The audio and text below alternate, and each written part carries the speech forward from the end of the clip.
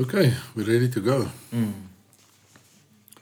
Right, good morning, everybody. Welcome to our very first podcast. We're part of Cross Culture City Church. The church was started 12 years ago.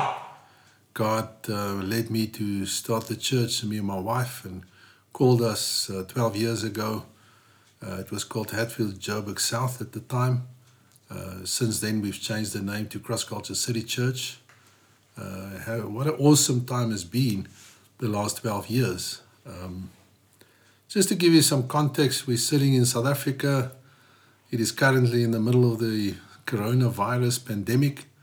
We're sitting in South Africa in level 3, which, there's certain restrictions. You'll see that we're exactly 1.5 meters apart. So according to the legal directions of the country at the moment.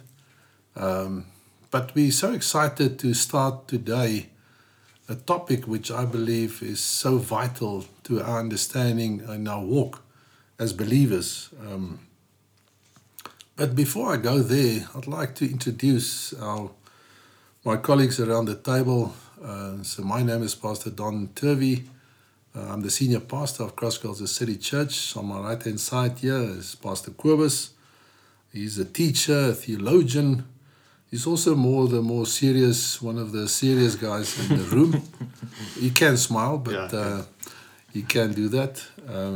Then on my left-hand side here is Pastor Ivan Maluleke. He's what I would call the passionate one, the more lively one, if you see him on stage as well. And he loves the word. And Pastor Kobus is a teacher by heart. And whenever you see a message from him, you'll see that. So it's so awesome that today we're going to talk about heaven at hand, or the kingdom of God.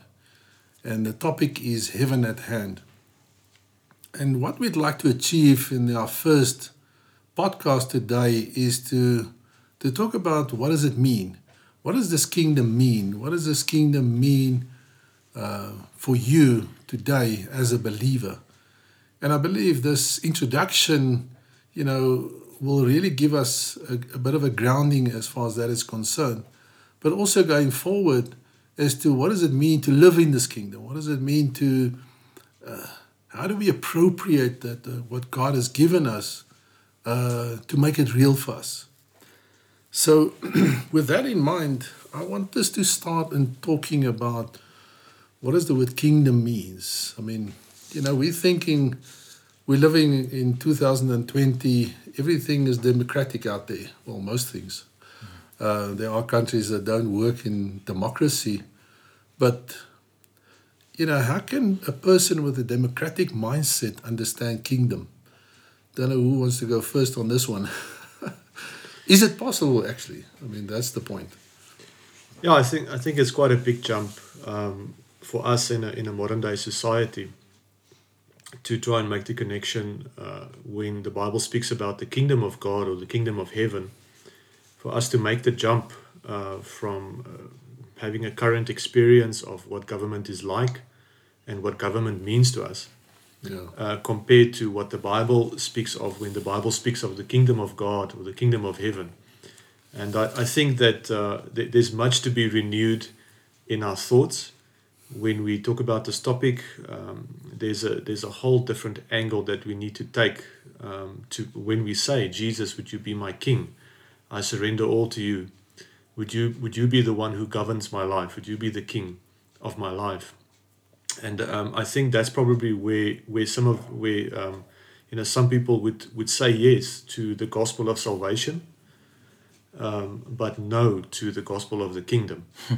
So you would very easily see people respond to the love of God, to the mercy of God. They would see the picture of the cross. They would hear the message of God's love, and they would receive Him. They would receive Jesus as Savior. I don't want to say that Jesus is our ticket to heaven, but that would be something that people would maybe see as there's this way for me to actually get to heaven.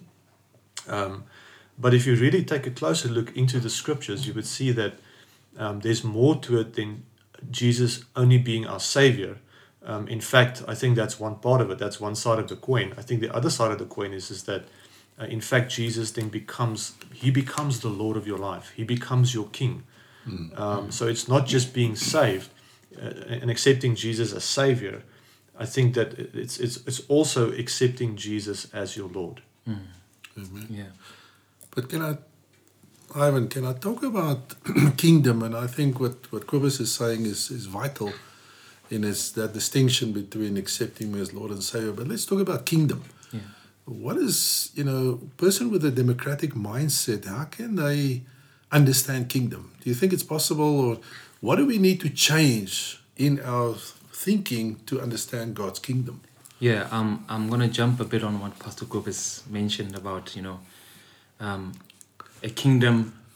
I like thinking like a child, because we have to kind of receive the gospel as children. So when I hear the word kingdom, I think of a king and his domain. Yeah. Yes. So his rulership, his word has the final say. Yeah. His instructions remain. So for a person who is in a democratic country, it takes a lot to change that mindset. From growing up, I mean, everything we know as children is we vote, and we all have to agree on one thing. You have a say. Yeah. You can decide who the king is, actually. Yes. So we decide exactly. We decide who's ruling us. Yes. We choose the rulers that are in our lives. So with a kingdom mindset, it's totally different. You see, we have to change that concept that we have learned of all in all of our lives. So when I think about this personally, I realize that I have to change what I've learned completely. I have to transform my mindset into looking at the King and what he says in my life as a final say. Yeah. So as a believer, it took a while to understand that whole kingdom concept. I had to go through his word and realize that, hey, look, he's the one who's ruling. Yeah. So I can't have my say. I have to take what he says. Let's vote about it. Can we talk about this? Can we negotiate this thing? I couldn't negotiate what his word his word says. It is what it is, and he'll never change from his word. His word will always be. And I think for any believer that comes in that wants to understand kingdom, the first foundation has to be his word. We have to understand and what his word says and what it reveals to us through his word. So understanding kingdom, we have to understand his word, because the king gave us what his decrees and his declarations were through his word. So if I want to be transformed, I firstly believe that I have to step into the realm of reading his word and understanding it. And then once I understand it, then I can start transforming. Firstly, transforming my mind. And as I transform my mind, then it will change what I do. But I think it's also, if I think about a king and a kingdom, as you say, when we look at the leaders in the world, I mean, it's all democratic elected leaders, most of them, like I said, and those that are not are quite dictators, and they're not very good examples of what a king should look like. So the problem is we don't have actually very good examples here on earth at the moment. I don't know if you agree with that. So now we have God in heaven, which is the King of all kings, and he's actually good. And but what he says goes. You can't argue with him. You can't debate with him. When he makes a decree, you actually should follow it. It shouldn't be a discussion point. It shouldn't be it's not a suggestion. And I think this is maybe a difficult that if you think people, I mean, at the moment, people are demonstrating across the world about certain things and actually challenging their leaders. And it's almost like we can't go and demonstrate before God, so we can't challenge the Lord. He is the King. So when he says something, it actually, not only is it good, it is the truth, and it's the best thing for us. So it's a question of that, taking that mindset and understanding what he's saying. So it's a little bit like a pick and pay theology. So you would, certain scriptures, I like this one, so I'm going to pick this scripture. But then other scriptures, this is a bit too hard for me, so I'm not going to pick this one. And I'm thinking of something practical. it's clear from the Bible that God says that we must love Him, and that we must love our neighbors. We must love people. Yeah. And that sounds easy enough, but the reality is that when we look at what's happening in the world, people don't love people the way the Bible says that we should love people. We should love God. We should love people. And then basically what then happens is that somebody would then say that I don't like the scripture, so I'm not going to follow the scripture. In fact, can I have some input on the scripture? Can I say something about it? Can I change it? But the truth is that commandment or that scripture existed long before you were even born. Yeah. So it's not the scripture that must change. It's not the word of God that must change. In fact, the word of God is eternal. It's us that must. We need to change. We need to change. We need to come in line with the word of God. Yeah. And if there's areas in my life that's not in line with the word of God, then there must be repentance. There must be change from my side to align my life to what is eternal, to what is the word of God. I can't have an input into that. I can't have a say about it. I can't change it. God gave it. God established it. Yeah. And I need to come in line with what God established. And I believe that would be the kingdom of God. Yeah, you see, if you look at the scripture where Jesus says in Mark 1, verse 15, it says, "The time is fulfilled and the kingdom of God is at hand. Repent and believe in the gospel." So this is really the basis of almost the base scripture of this course, to say the kingdom is at hand. So here Jesus is saying the kingdom is at hand. So what I read of that is within reach. It's something that's within reach. It's not something over there. It's something within reach. But you've got some very good ideas around, the schools of thought around this. So maybe just talk to us about that. Yeah, and I'd just like to point out this. It says that the time is fulfilled and the kingdom of God is at hand, and immediately there's that word, repent. That means that everything that's not in line with the kingdom of God needs to come in line. That's what it means to repent. Repentance is actually not just about sin, it's about realignment. But it's the very next word. It says the kingdom of God is here amongst you, it's within reach. Now, repent. Just to touch on that word repent, when you repent, you go back to the highest form. Pent, that word repent comes back, it's like a pent, the highest point of a building. So when you repent, you go back right to the place where you connect with God again. Change the way you think. It's about alignment. It's about alignment. Change the way you think. Change the way you think. Yeah. And I just want to mention something about the schools of thought. So essentially there are two schools of thought when we speak on this topic of the kingdom of God. And first of all, there's the one school of thought where people feel that the kingdom of God is somewhere in the future. It's a someday. You can dream about it. Someday we will see the kingdom of God in its fullness. Come or whatever. Yes. Jesus will come back on the clouds, we will go to him, or there's all these different scenarios, but it's something in the future that will come. And then there's the other school of thought where there's a real emphasis placed on kingdom now, kingdom today. And that's really the one way that I connect to. I really feel that when Jesus said, "Let your kingdom come, let your will be done, as it is in heaven, let it be done on the earth." I feel that was for now. And when Jesus said that the kingdom of God has come, he said, heal the sick, raise the dead, drive out demons, because the kingdom of God is here now today. And I think that's such an important idea, that yes, one day God's kingdom would have fully come. One day we will be in the fullness of heaven, the fullness of God. His reign will be complete. But as is for now, in the year 2020, here on planet Earth, we need to, as the church of God, we need to contend for heaven invading earth in and through the church. Because God wants to establish heaven right now in and through our lives. Yeah, we don't have to wait for the one day. Yeah, but I think that's why, Jesus says He's at hand. He wouldn't say it's at hand if it's not at hand. Yeah. It is at hand. Yeah. It's right here, right now. The question is then, how do you do it? But so before we get into, how do we appropriate it? How do we make sense of it?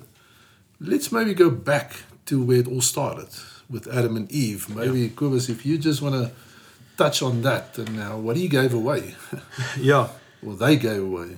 So when we take a closer look at the book of Genesis, right in the beginning, when God created heaven and earth, He said, "Let there be light," and He created all the animals. There's one specific part where the Bible then says, and then God created man in His image and in His likeness.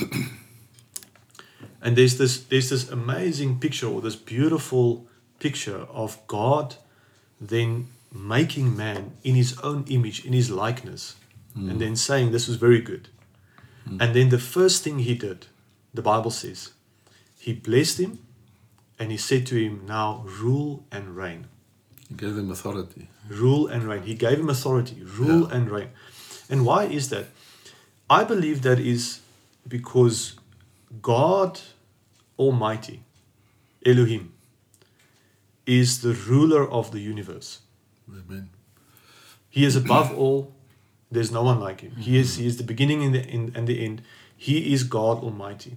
And He rules the universe. Yeah. And then He made man in His image, in His likeness. And He said to him, "Now represent me Sure. on the earth. I want you to rule and reign like me on the earth, because I want my kingdom, my rulership to be established on the earth." But, you just think about that. I mean, that appointment, it's like, everybody gets, when you have a job, you get an appointment letter. Yeah. Someone say, listen, and then in that letter, it actually says, what is your boundaries and whatever. Yeah. I mean, just think about the appointment letter that Adam received. Yeah. It's literally, what's the boundaries? The earth. How awesome is that? That he had the authority, and then he says it's not just about on the earth; it's everything on it, underneath it. It's. I mean, I could have, if I was Adam and said, "Lord, are you serious? Really for me? Do you think I can do this?" I mean, God wouldn't actually give it to someone if He doesn't believe it's possible. Obviously. And it's so beautiful, Don.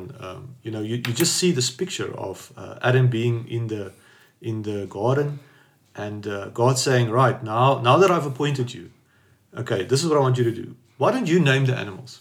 Sure. And this is such an amazing picture because, look, I don't know how this played out.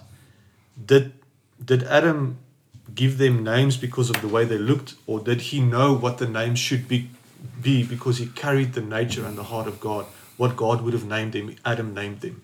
Remember, he was made in God's image, so he had the mind of God. Yeah, so it's he had the same picture. creativity. Yes. God, yeah. It's such a beautiful picture of the kingdom of God right there. And then, unfortunately, that's why I think we need to go. How did He give it away? Unfortunately, Satan then was able to deceive them, and they then lost their authority. They then stepped into sin, and in the process, gave up their authority, lost their authority to rule and reign. And so it was really when Jesus came.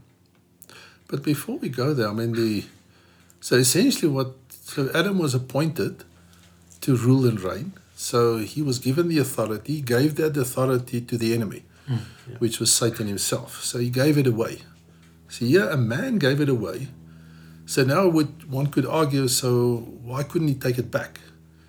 And unfortunately, he didn't have the power to take it back. So for many years, Jesus had to come as man to take it back. So that's the legal process that, and I remember one day I gave a sermon on this, and there was 2 lawyers in the meeting, and they said to me, for the first time they understood why Jesus had to do this.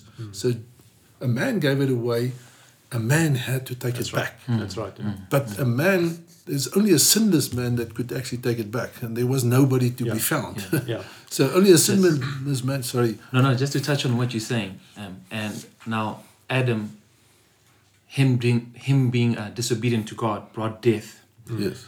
But now Jesus brings life. That's right. You Yes. see, now we were eternally condemned But as a through man. Adam. As a man, He yes. had to come as a man. So Jesus comes as a man and brings life. Yes. So that's the beauty of our Savior. That's Jesus. That's So, Jesus. Yeah. Yeah. So Adam brings, through his disobedience, curses were brought. But through Jesus, life is brought. That's right. Again, Eternal life. through Yes. obedience. Obedience. Through now obedience. Yes. So there's a disobedience and there's obedience. Hey, how awesome is that? Yeah. Yeah, Paul writes about this. He says Jesus came as the second Adam, and he restored everything that Adam Yes. did wrong. Everything that Adam gave away, Jesus restored.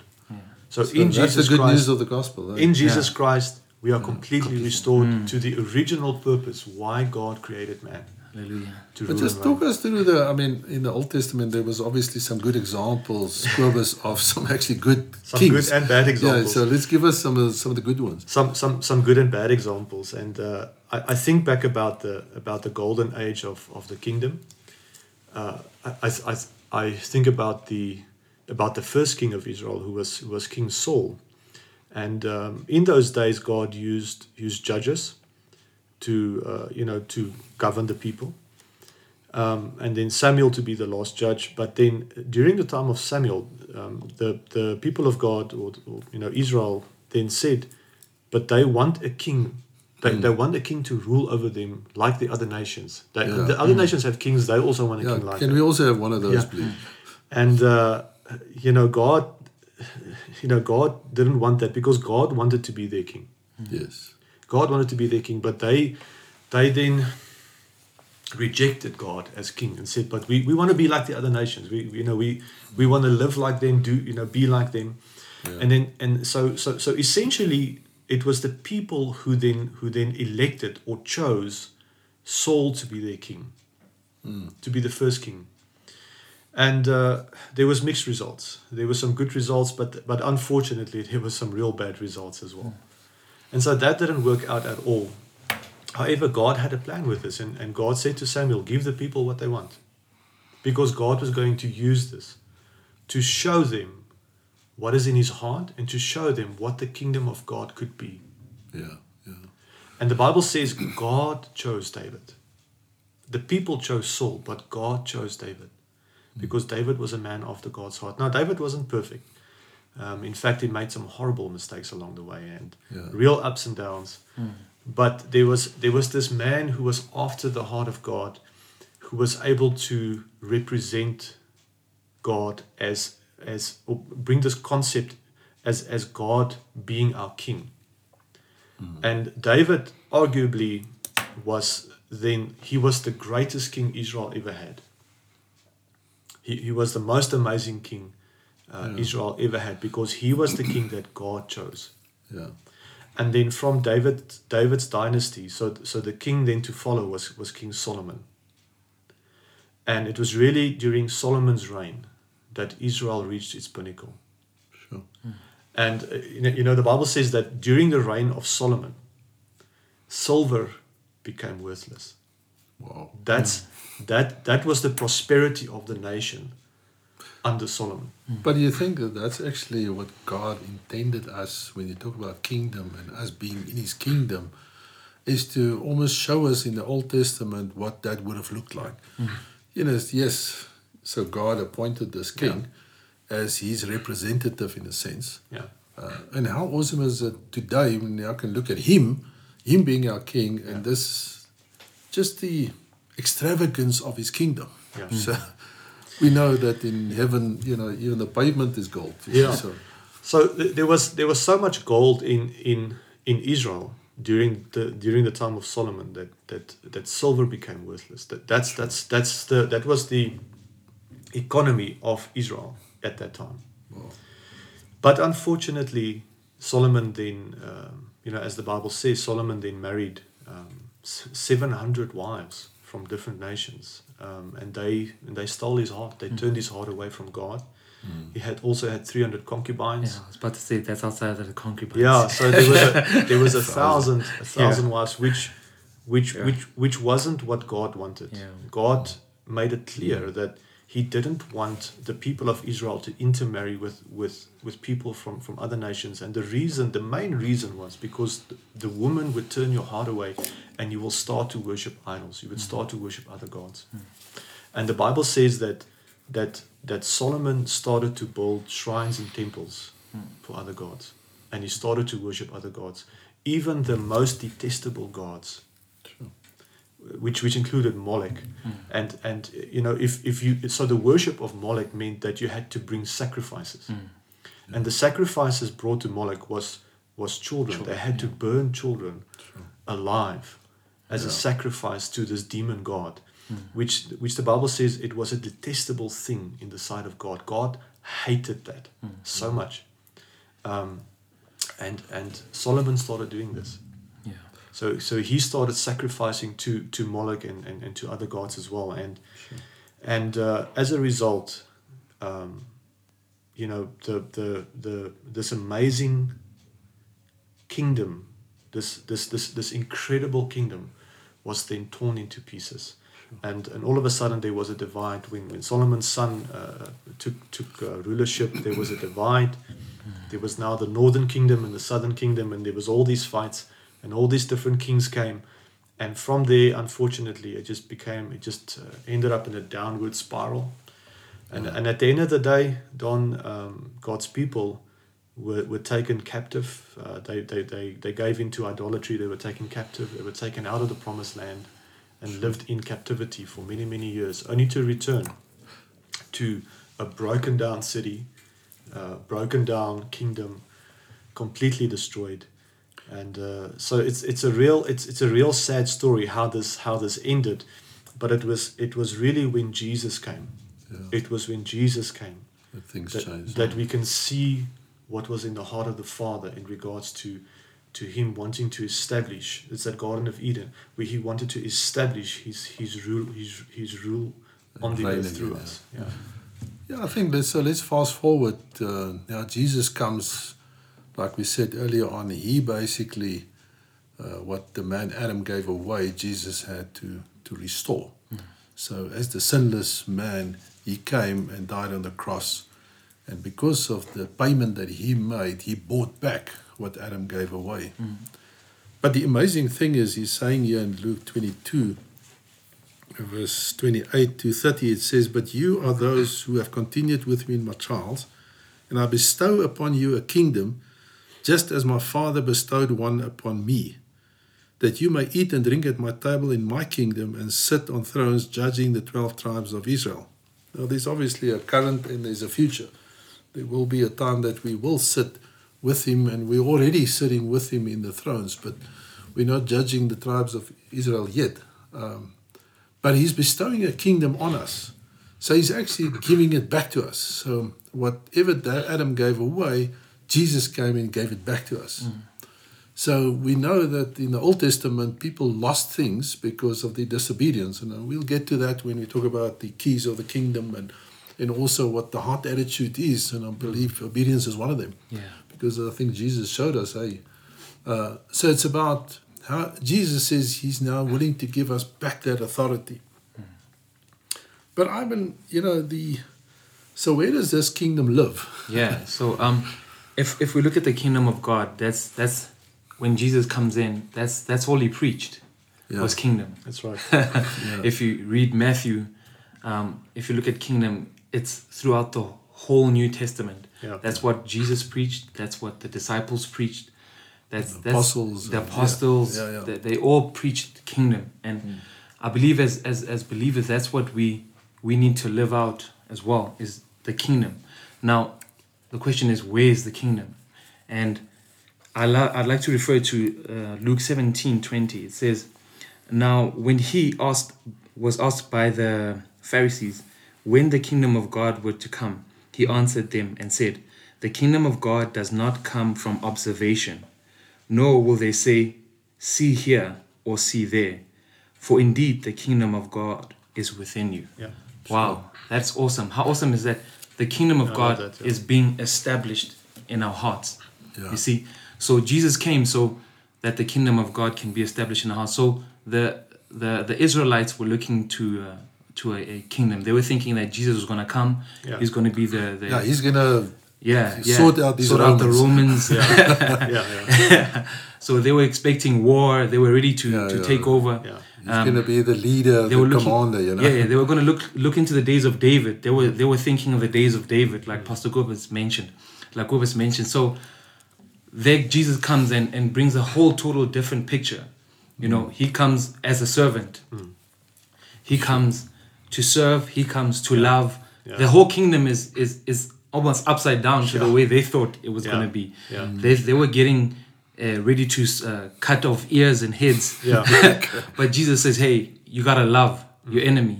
Yeah. So the Jews were shocked at this. The Pharisees were like, "Okay, we're not ready for this one." Yeah. So, but that's and they ask him. They're like, "But when is this kingdom going to be established? When are we going to take up arms?"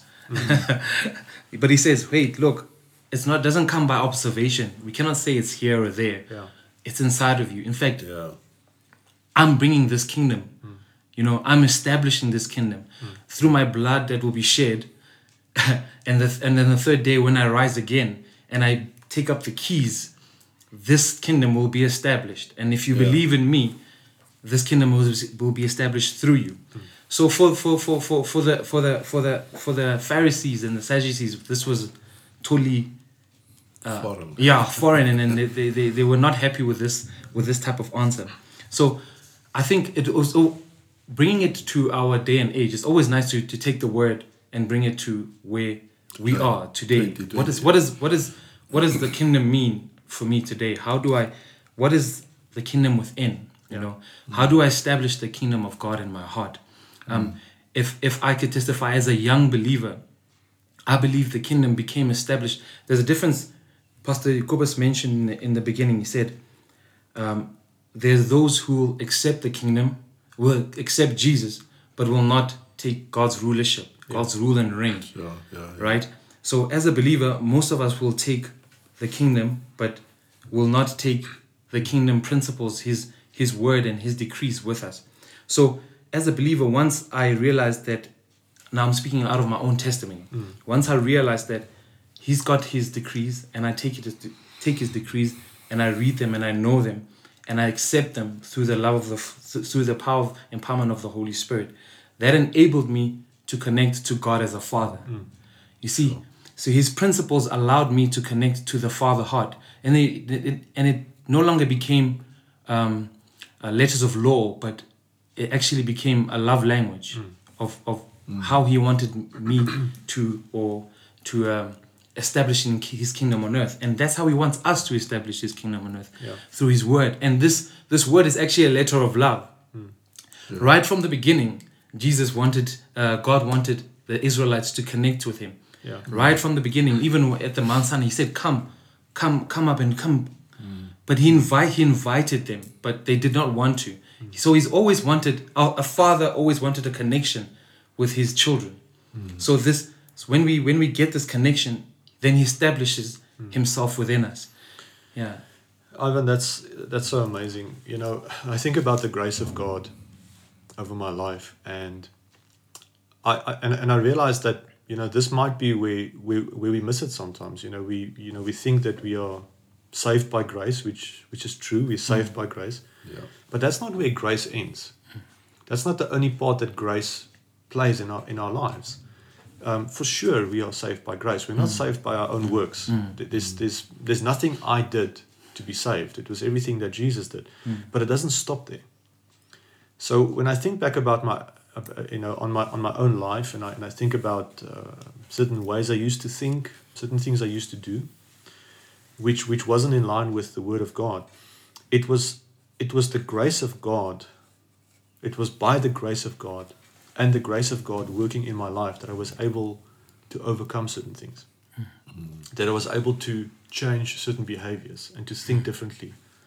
And So for me, when I think about the grace of God, it's a start to end process. It's not just a start process. Yeah.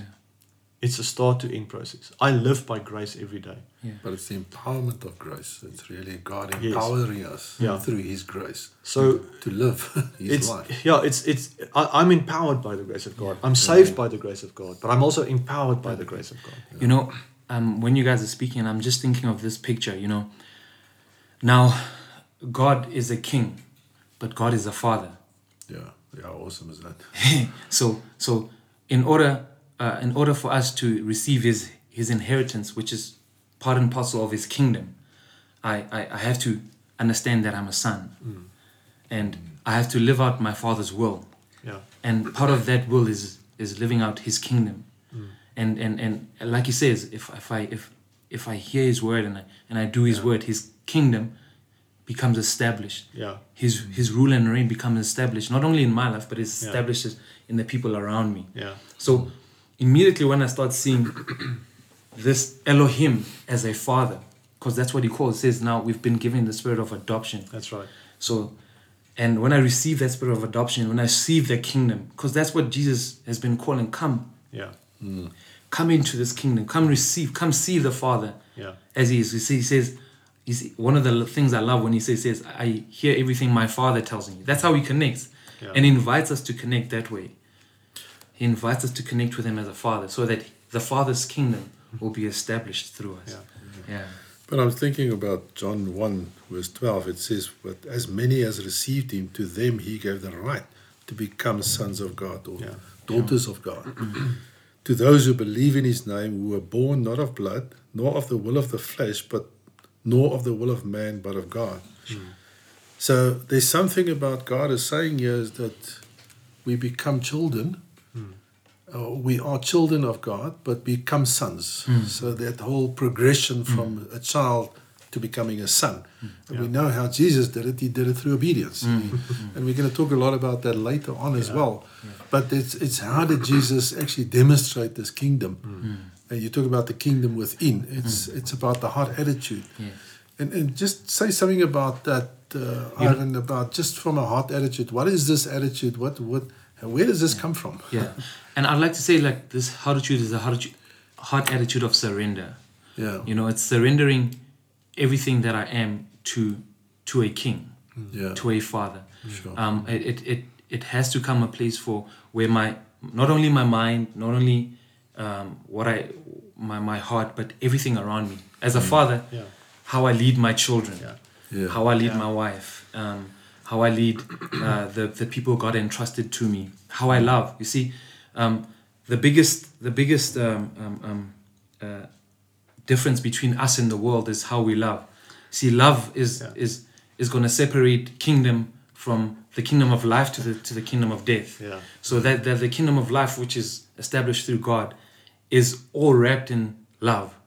See, and that's what will distinguish this kingdom within. How we love one another as brothers and sisters. Yeah. How we love, how fathers love their wives and their children. Fathers love their wife. Fathers love their husbands love their wives, and fathers love their children. Yeah. And how as we believe, as brothers and sisters love each other. Yeah. You know, we're also living in a time where the world is throwing so much hatred between one another, and we don't see the image of God in one another. Yeah. And that's what the world is that's the enemy's strategy. He does everything that's anti-God.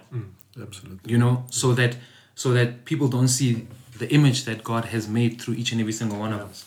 And I believe the kingdom becomes established when we do everything through the root and the foundation of love, and love through His word and kingdom. Yeah. I just want to use a quick example. Just as you were speaking, you know, on a finite level, on a human level. Can you imagine me speaking to your daughter, Kiona, and I come to your house, and I say, Kiona, make your bed. And if you love me, you will obey my commandments. And then I get in my car and I drive away. I mean, on a finite level, that's weird. Yeah, that's very weird. That's awkward. And probably, I don't know if she will make her bed. I think this will be a very strange event in her life. Yeah. So who's this guy? So if I drive to her house and I knock on the door and I say, Kiona, make your bed, because this is the way of the Van Schalkwyk kingdom. We make our beds. I make my bed and I want you to make your bed. Yeah. This will be a very weird experience for her. But if you say to your daughter, Kiona, make your bed, there's a different context now. Because you are a father, you love her, and she loves you, and she trusts you. There's a context. And if she doesn't make her bed, there's going to be consequences. But you will teach her to make her bed, because you will teach her obedience. But it happens in the context of family and love, and there's a safe place where these things happen, where she learns obedience. You see? And this is on a finite level, right? This is on a human level. Now let's think about God. When God then tells you to do something, or brings a certain decree into your life, it's not just a distant master screaming out orders and then throwing lightning bolts at you because you're not doing it. He's your king, but he's also your father. And that's the grace of God. It's A to Z. It's not just the starter and now God's saying, no, here's the list I want you to do, but you're on your own. But I think you're touching, Cobus, on something which is really about talking about children and sons. It's actually growing into. I mean, when your daughter was born and when my children were born, they were actually, helpless. Yeah. Obviously, I had to teach them the way so that they can become a son and a daughter in my house.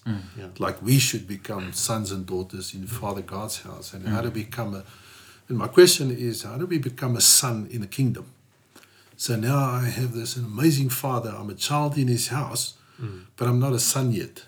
How do I become a son? It's by the obedience, by hearing what he's saying and aligning myself. And I remember even in my own house, in my dad's house, by aligning myself with what he's saying, because I know he loved me and he wanted the best for me. And as aligning myself, I become a son in the house. And I remember I'm the eldest of 6 children, and 2 of them unfortunately have passed away, and my parents also passed away. But realizing and I had to help my brothers and sisters to understand my dad actually and mom wanted the best for them. And sometimes they never got that, but there was an opportunity as a son to actually take on their heart to know, and also help my brothers and sisters so that they can understand why we're doing some things. And I think, and like you say, to understand the why, and this is the kingdom thinking, to know that this is my Father in heaven, but he's also my King. So he's got... And everything he does is because he loves you. It's actually in my best interest. Yes. But what he says goes. He is the King. I need to follow what he's saying. And the more I align myself, and get back to that whole repent thing, by aligning myself with his way of thinking, understand what his heart is. And I think that is so key, is to understand God's heart. And is to say, Lord, I want to hear and understand his ways. And the more I understand that, and the more I align myself, then basically the kingdom of God comes in my life. Yes. Yeah. Amen. Yeah. The more we guard heaven, our heart. Heaven and earth is now starting to align, which is what Jesus taught us, in maybe if I can go there quickly, in the prayer, when they ask him, how should you pray? He says, this is how you should pray. Our Father in heaven, hallowed be your name. Your kingdom come, your will be done on earth as it is in heaven. It's to say whatever his will is in heaven, his heart is in heaven, it should be the same on earth. Give us today our daily bread. Forgive us our debts, as we always forgiven our debtors. And lead us not into temptation, but deliver us from the evil one. So this is kingdom at hand. So Jesus actually taught them, how do you get kingdom at hand? How do you make kingdom, how do you get heaven at hand right now? It is basically to align your will with his will, to make sure that you forgive like he forgives. I think that was critical. And to help you not to fall into temptation and to deliver you from it. So there's always a way out. You see, God is so amazing. There's always a way out. So that makes it real. It makes it now. It's not like we said earlier on, it's for some other day. It's for now. It's actually for now. It's here now with us. You want to add something? Quibus? Maybe touch on that scripture around righteousness, peace, and joy. What does that mean, and how does that relate now to kingdom? Yeah. So there's one scripture that has really meant so much to me. It's in Romans chapter 14, verse 17 and 18. It says, "For the kingdom of God is not a matter of eating or drinking, but of righteousness, peace, and joy in the Holy Spirit, because anyone who serves Christ in this way is pleasing to God and receives human approval." And there's something that has really stood out to me, for me, just to understand what is this process. When we begin our relationship with God, there's a lot of processes that started in your life. So if I look back 2 years from now on my life, there needs to be some progression. So there must be some growth. Certain things must have changed over time because of this process that I've engaged in. And when the Bible says that the kingdom of God is not a matter of eating and drinking, but of righteousness, peace, and joy in the Holy Spirit, what I find in the scripture is that I think that the biggest process that is happening with us is this issue of the renewed mind. Romans chapter 12, verse 1 and 2. Do not conform to the patterns of this world, but be transformed by the renewal of your minds. So the renewal of your mind through the Word of God and through the Spirit of God, and engaging in submission to the Spirit of God and to the Word of God, being in that place of surrender, and changing the way you think. That is the most crucial process for me in really seeing the kingdom of God being established more and more and more and more in my life. So when I think back 2 years from now, I want to know that my thought patterns have changed. Yeah. Because the kingdom of God isn't what you think it is. Like Ivan said, sometimes it's really upside down. If you want to be the greatest, be the servant. Yeah. That's not how we were taught. If you want to be the greatest, walk over people, push them out of the way, fight your way to the top. Yeah. Nice guys finish last. All of those. But Jesus said, if you want to be the greatest, be the servant. Be servant of all. Wash people's feet, love them. Sure. And not only in words. Yeah. He actually did this. He actually washed people's feet. And not just washing the feet, he actually died for us in our place, because he came not to be served, but to be servant of all. And so sometimes the kingdom of God is not what you think it is. And so there needs to be a lot of renewal of our minds, and the way we think, our thinking patterns and strongholds in our minds need to be renewed by the Word of God and by the Spirit of God working in us, and us allowing for this to happen.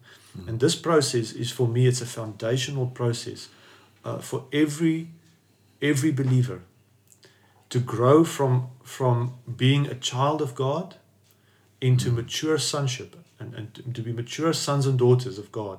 I think about that scripture, also in Romans 8, it says that all of creation is longing, is yearning for the sons of God to be revealed. Yeah. But I think about that word righteousness, peace, and joy, and I realize it's a package deal. Yeah. So in coming in right standing with the King, you will be at peace, and there's joy. Yeah. So it's not a kingdom that's like a tyranny. It's like a dictatorship. It is not. It's when your children is in right standing with you, there's joy in the house. Yes. I remember when our kids grew up and people came to visit us, they would run around and scream, and we would try to quiet them down or whatever. And then someone said to us one day, when I see children acting like that means they're at peace. Yeah. They can run around, they can be themselves, and they add joy. Isn't that what God wants from us? So it's when we're in right standing with Him, we're at peace with Him, we're at peace with one another. There's joy in our lives. You know, so it's not a kingdom of just, you know, bending down, grinding at the millstone type of thing. Jesus is in the boat with the disciples, and there's a storm. And from what I can see, this is quite severe. And the Bible says Jesus was sleeping. At peace. Now, if you have peace and righteousness and joy, you can sleep well. And so the Bible says that the disciples woke him up and said, "Lord, don't you care that we're perishing?" You see, but Jesus knew something that they didn't know. Yeah. So his thoughts and his thought patterns were already so aligned that he knew something they didn't know. Jesus, don't you care that we're perishing? Yeah. And then the Bible says Jesus stood up and he commanded the waves and the storm to subside. And it did. Yeah. Righteousness, peace, and joy. Amen. Yeah. Yeah, and I realized that, you know, this is such a vast topic. Yeah, it is. And that's why we're not going to do it in one sitting either, you know. So, you know, as we, I don't know if there's any closing comments you want to make. I think from my side, you know, I realized that the kingdom of God, when it's established in our hearts, it's not a one-time event. Yeah, it's a process. It's a process. Yeah, it's something that happens every single day. See, when the kingdom comes, it comes when I wake up in the morning, I go on my knees, I declare my dependence and my need for His Spirit to guide me. When someone acts out of hate, I act out of love. When the situation seems like I can't control it, I trust Him. Yeah. See, that's for me. That's when the kingdom comes. When on the everyday steps, every moment that I take, every step that I take, I allow God to be the one who guides and He establishes His kingdom through my daily life. Yeah. So, I think my final thought, Don, would be when I think about the kingdom of God, I realize that the kingdom of God is a kingdom of love. Sure. And everything that God does, He's dealing with us. This process. All of this happens within the context of love. Context is important. It's a father dealing with his children. Yes. And so if you are discouraged, I want to say to those who are listening, if you're discouraged in your walk with the Lord, don't be discouraged. God has not given up on you. Yeah. His grace is sufficient. His grace is enough. Yeah. You don't have to give up on God. You don't have to give up on believing the Bible.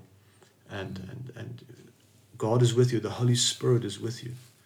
And He's building something in you which is not of this world. Yeah. It's the kingdom of heaven. Wow. And just surrender to this process and allow for God to be God in your life. Amen. Amen. Yeah, guys, thank you. And thank you for joining us this morning. You know, as we bring this discussion to a close, and we realize we really just touched on this amazing topic. We're going to, in the weeks that's coming, we're going to really explore on all these heart attitudes. What are those keys of the kingdom?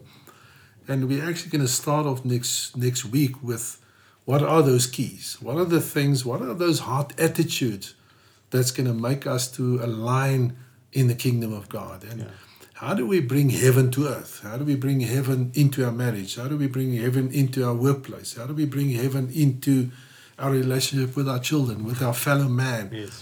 And how did Jesus do it? And He actually showed us. He actually demonstrated that to us. So please don't miss out on us. And we'd like to get your feedback on this as well. We're really looking forward to walking this journey with you to explore the kingdom of God.